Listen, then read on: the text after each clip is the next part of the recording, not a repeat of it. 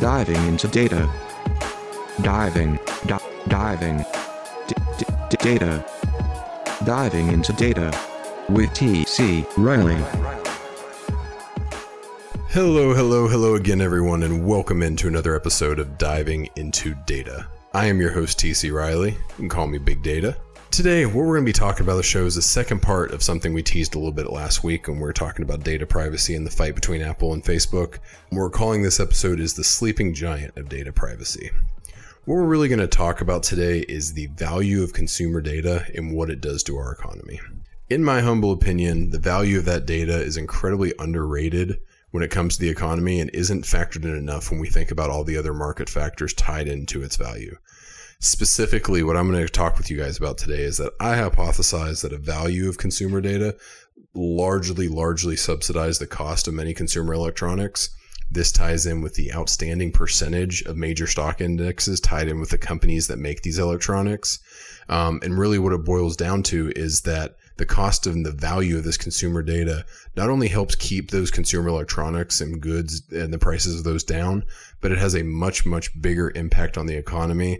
And it might even be a sleeping giant in some ways when it comes to an economic disruption I foresee in the future. We're going to tie all these loose ends together, understand exactly what all this means. So with that, let's sit back, relax, grab a drink if you choose to do so. Let's dive into some data. Alrighty, so to set the stage here, first thing we're going to do is talk about the value of consumer data. And we're talking about consumer data, we're really talking about, in 2021, all the data that's captured for you primarily through your electronic devices, through everything you're doing throughout the day on a computer, a phone, a laptop, whatever it may be. Yes, consumer data obviously extends beyond that and has been used well before, the digital medium was popping. But really what we're talking about in today's world is that digital consumer data. To get some of these stats, I read a great Medium article that kind of dove into this. And one I'll hit you with right off the bat blew my mind. What do you think the estimated value of a consumer email address is worth to brands? I'll wait. If you're like me, you're probably sitting there thinking, I don't know, $10. I can maybe even see as high as like $20. It is an email address. They are going to be able to reach me. But heck, I got, 6, 7, 8 email addresses just personally. So it can't be worth that much. Wrong. $89. That's how much that email address is worth to brands. $89. That's astronomical to me. But if we start looking at the bigger picture, maybe I shouldn't have been so surprised. Did you know the data generated for digital ads for a U.S. adult in a given month is approximately $35? That's right. As you go about your day, using your computer, using your phone, all those little ads you see, some of them you accidentally click on, maybe one catches your eye and you purposely click on it. That is generating approximately $35 a month just from you for digital ads in the U.S. It's a ton of money, but maybe we shouldn't be that shocked when we realize that global ad revenue is right about $650 billion annually. Now, to be fair, that number, $650 billion, includes all mediums, so digital, print, anything else you can think of. However, in 2021, again, a majority of that's going to be tied up in that digital space. So it seems like that, wow, that's worth a ton of money, TC. Yeah, it is. And while this calculation is difficult, you can see just inherently that there is significant value in consumer data. And it's tied in directly with all these technologies we talk about and we use every single day. There's a ton of value there. When I say that, you're probably immediately thinking, oh, my phone. But don't forget about all the other, I'll call them the smart things in your life. That's because everything in this field seems to have smart in front of it. So that's your smart TV, your smart thermostat, your smart speaker. All of those have data collection. And maybe they don't all use data collection in exactly the same way or monetize it exactly the same. But I guarantee you, any one of those smart devices that does a lot of cool stuff and makes your life easier and connects all different parts of your life are absolutely collecting tons of information about you and how you are using the product. Maybe it is or isn't individually tied to you, person X in this example, but they're all collecting data. And if you need any other evidence, the best way to show this at scale is with purchases in the market when like LinkedIn was purchased by Microsoft or WhatsApp was purchased by Facebook. You hear these billions and billions of dollars that these are worth. And those ones went a little lower. I think those were between like $40 and $50 a person was what they valued those at. Hey, when you buy in bulk, it's the Costco effect. You get it a little cheaper. But have you ever really thought about why they bought those companies? They weren't buying the tech. Microsoft can build their own social media platform. Facebook can definitely build its own messaging platform. Heck, they have one. They weren't buying the tech.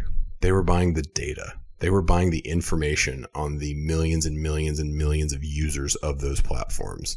They were buying data because, hey, data is worth a lot.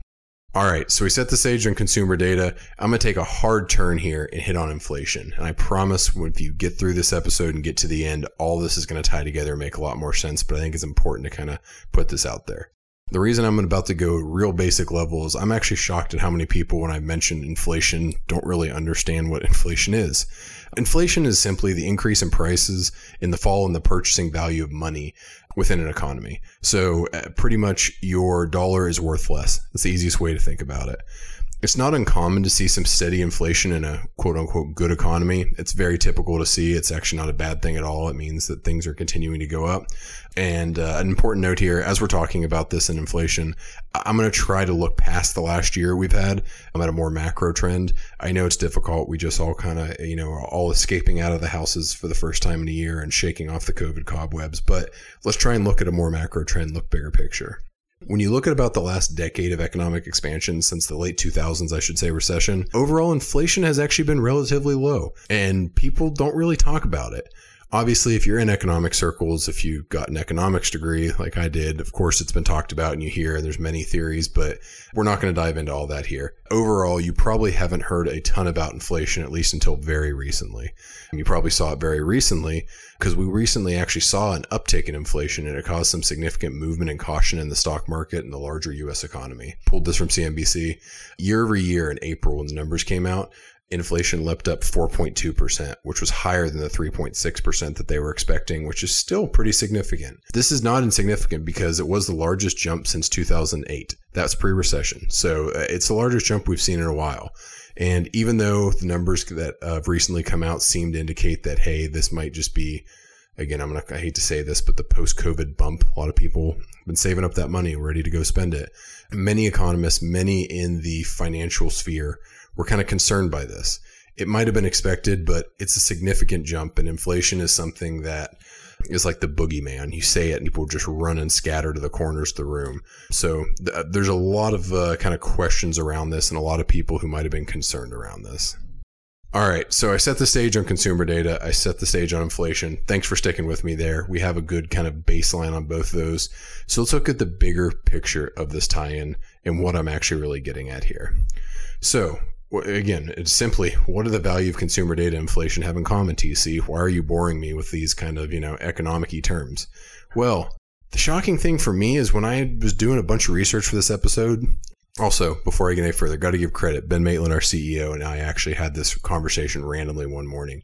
It triggered me to do a lot more research and eventually led to this episode because we started touching on some of the points I'm going to get to here in a second.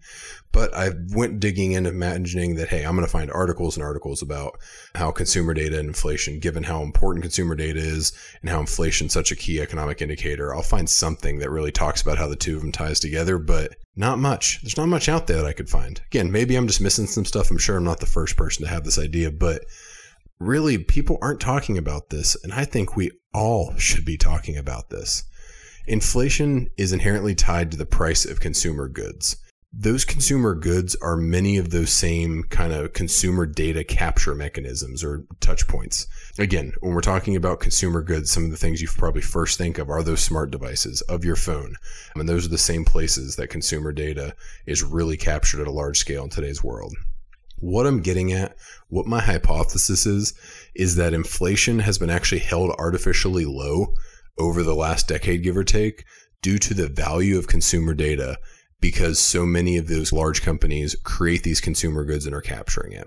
Again, I will say that this is just kind of this is a hypothesis. It's kind of a guess on my end. I don't have any hard evidence. I'll be totally frank. I haven't done a level of research to say that I'm ready to go publish a paper on this, but I think it's absolutely worth discussing. And I think it's absolutely worth all of you thinking about. Let's just go through some use cases here. All right. So Apple can sell you that phone for $1,000. First off, I know that's still not cheap, but it's cheaper than it could be. And the reason they can do that is because they're getting so much data on each user. They almost are making their money back, quote unquote, in the way that they're able to use that data and target you with your specific ads. They're able to generate revenues from those ads and kind of supplement that $1,000. So even though they may think, hey, this is a $2,000 phone, we can sell it for $1,000. So we're going to get $1,000 worth of data. Again, throwing some numbers at the hit there, but just to illuminate this point of what I'm talking about. Honestly, it's kind of funny as I'm using Apple selling a phone based on the irony of last episode and Apple's kind of data privacy champion position that they've been taking. But nonetheless, we'll keep moving. Another example out there. New TVs. This is one that I always think about. New TVs, for whatever reason, every time that I'm going to buy one, for the house, or maybe it's even for work or whatever the case may be, when I see the prices, my first thought is, man, TVs are cheaper than what I would think. It seems like this really cool piece of technology. These things are fancy, they're big, they're powerful, ridiculous resolution, some number K. I don't even know where we're up to now. I think 4K is still the thing. Maybe I'm behind the times, need to get me an 8K TV. But that smart TV is collecting data on you. Yeah, it is. All that data of what apps you're using, of what you're watching, of what you're consuming, especially if you're using those apps built into the TV for things like Netflix or Hulu or whatever the case may be, it's collecting that data. And it's collecting your viewing habits. It's understanding what you are engaging in. And they are absolutely taking that and monetizing it. Now, maybe that monetization is direct or indirect. It might just be anonymous viewing habits that they're able to package and sell as valuable information. Heck, maybe the TV you're using is sending some very specific data on you to someone, but 100% guarantee it is absolutely being used. And if we expand this even a little bit further and look a little bigger picture, I think that, I'm talking TVs and phones, and you might be thinking, well, yeah, but those are pretty expensive, large purchases, TC. That's not something that everyone just does on a daily basis. Yeah, but the big tech thought about that. We see it in another quick example I can think of how you see this at an even smaller scale of getting other data collection opportunities from this kind of consumer goods is what I call the data collecting minis. What I mean by that is the Google Home, your smart speaker, the Apple AirTags that just came out. They're all very reasonably priced. Whenever you see the price of those things, it's like, well, sure, I'll get one. Heck, I might get three just because, they're pretty low price. But why? Well, two reasons. One, because those devices are connected to your other devices. Again, that Apple AirTag is connected to your iPhone, which is connected to your Mac, which is connected to this, which is connected to that. And it gives it another data source. It's more information about you. Now, maybe that's not nearly as much information in that Apple AirTag as to where your phone is or where your wallet is. Sure, that's not, nearly as valuable, but that's location data at its finest. It understands where you are. And yeah, you might be using your Apple AirTag to figure out that I leave my wallet in the car, I leave it at that restaurant. But Apple more cares the fact that it knew you were at that restaurant for sure, even if somehow you didn't take your phone. You probably did. Who are we kidding? But where are all your goods and where are you visiting? It's more data. It's more ability for these large companies to collect additional pieces of information on you. So again, I talked about this hypothesis. Inflation's being held artificially low to the goods, but TC, I still don't understand what the heck you're talking about. You say you seem worried about this, but I don't understand why. All right, so what I'm worried about is when the shoe drops.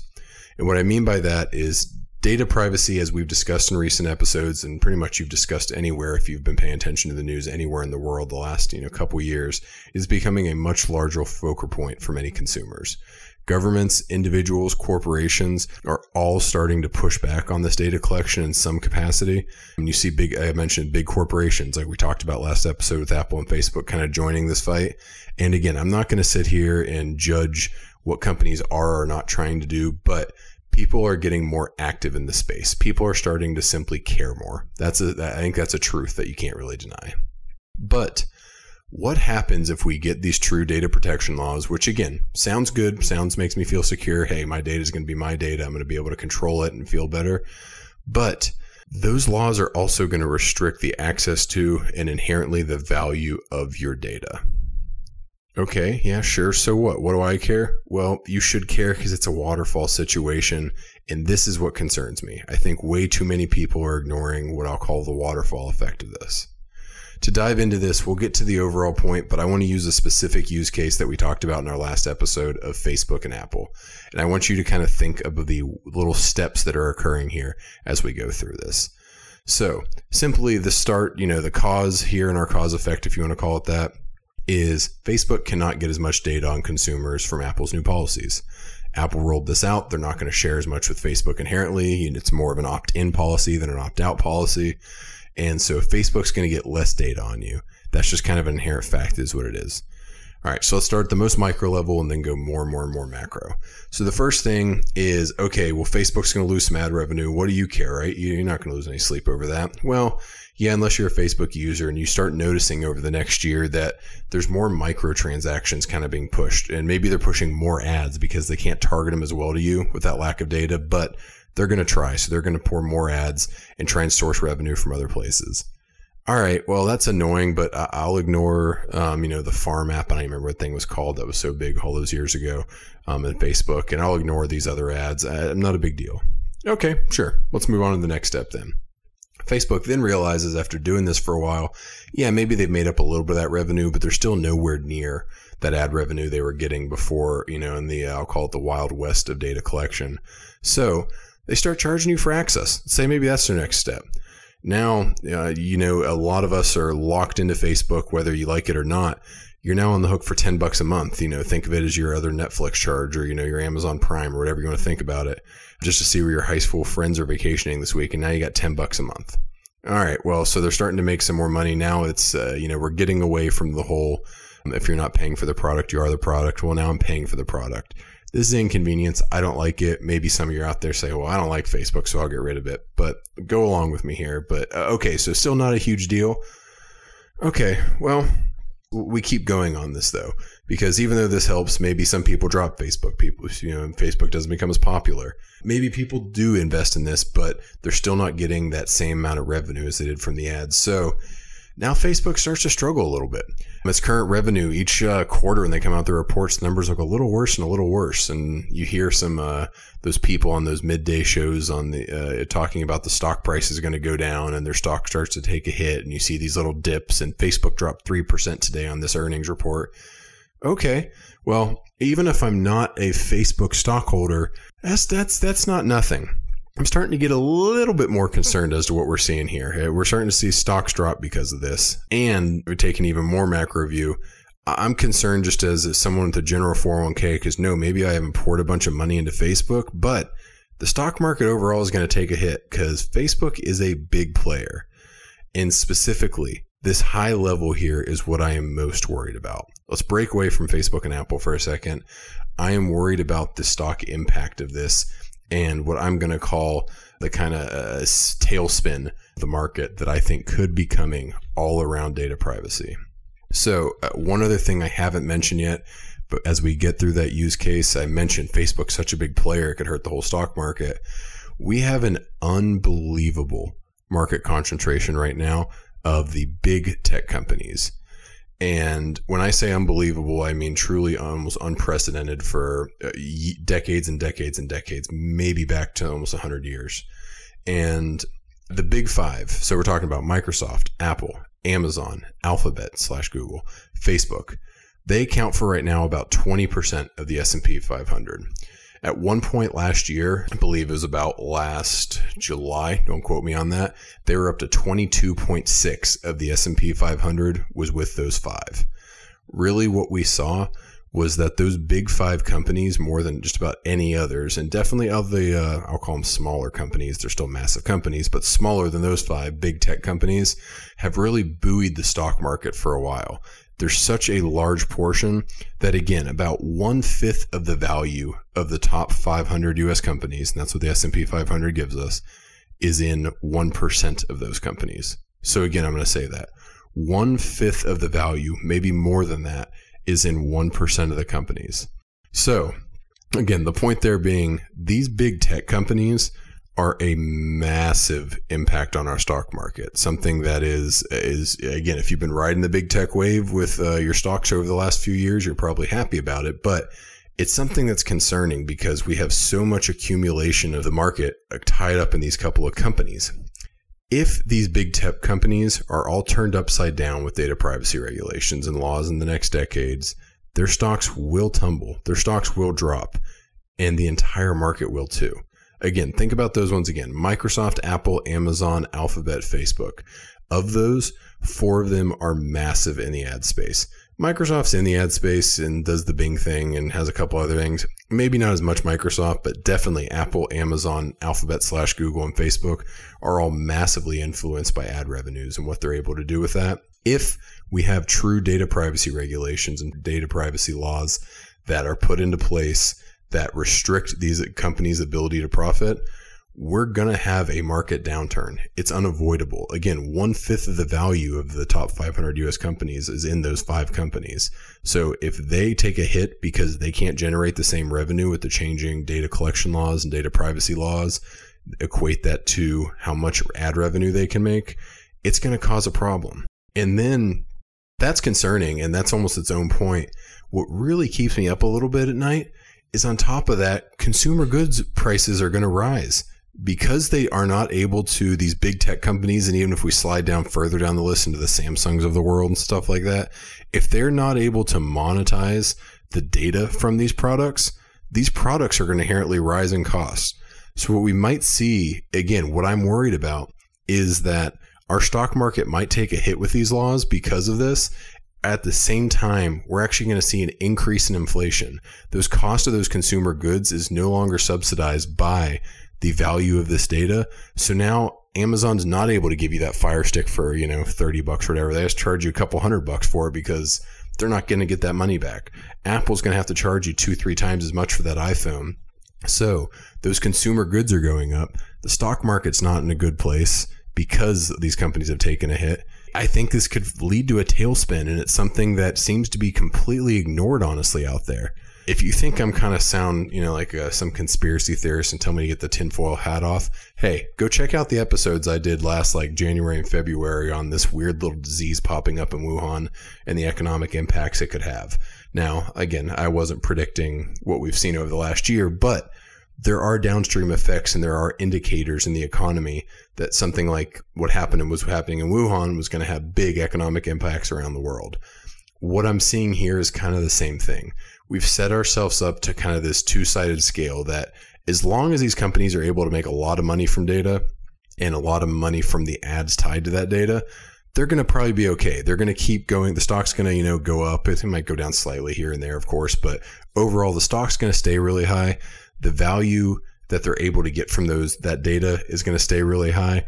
They're going to be able to use that to subsidize the price of consumer goods and keep those goods low. So the stock market will look good. The consumer goods will be cheap. Inflation will stay at a relatively low number and everyone will be happy. But if those data privacy laws come to effect, I think that's all kind of off the table and it's kind of up in the air as to what's going to happen. And I'll end all this by saying that I don't inherently think data privacy laws are bad by any means. I would encourage you to, and those people out there looking at companies that have a lot of first-party data, they don't rely on that third-party data for their models. I think they'll be much better positioned than some of those that are almost entirely reliant on third-party data. But it's something that I haven't heard a lot about out there, and it's something that I think you absolutely should be thinking about. Maybe even though data privacy seems like such an obvious answer for so many people and something that would be so good for all of us, consumers at the end of the line here, maybe it won't be because maybe there's more things tied together than you really realize. Appreciate you joining us for this episode of Diving Into Data. We'll be back soon with another episode, and in a couple of coming episodes, we'll have some awesome guests joining us. So teaser there, more to come soon. But with that, until next time, see ya.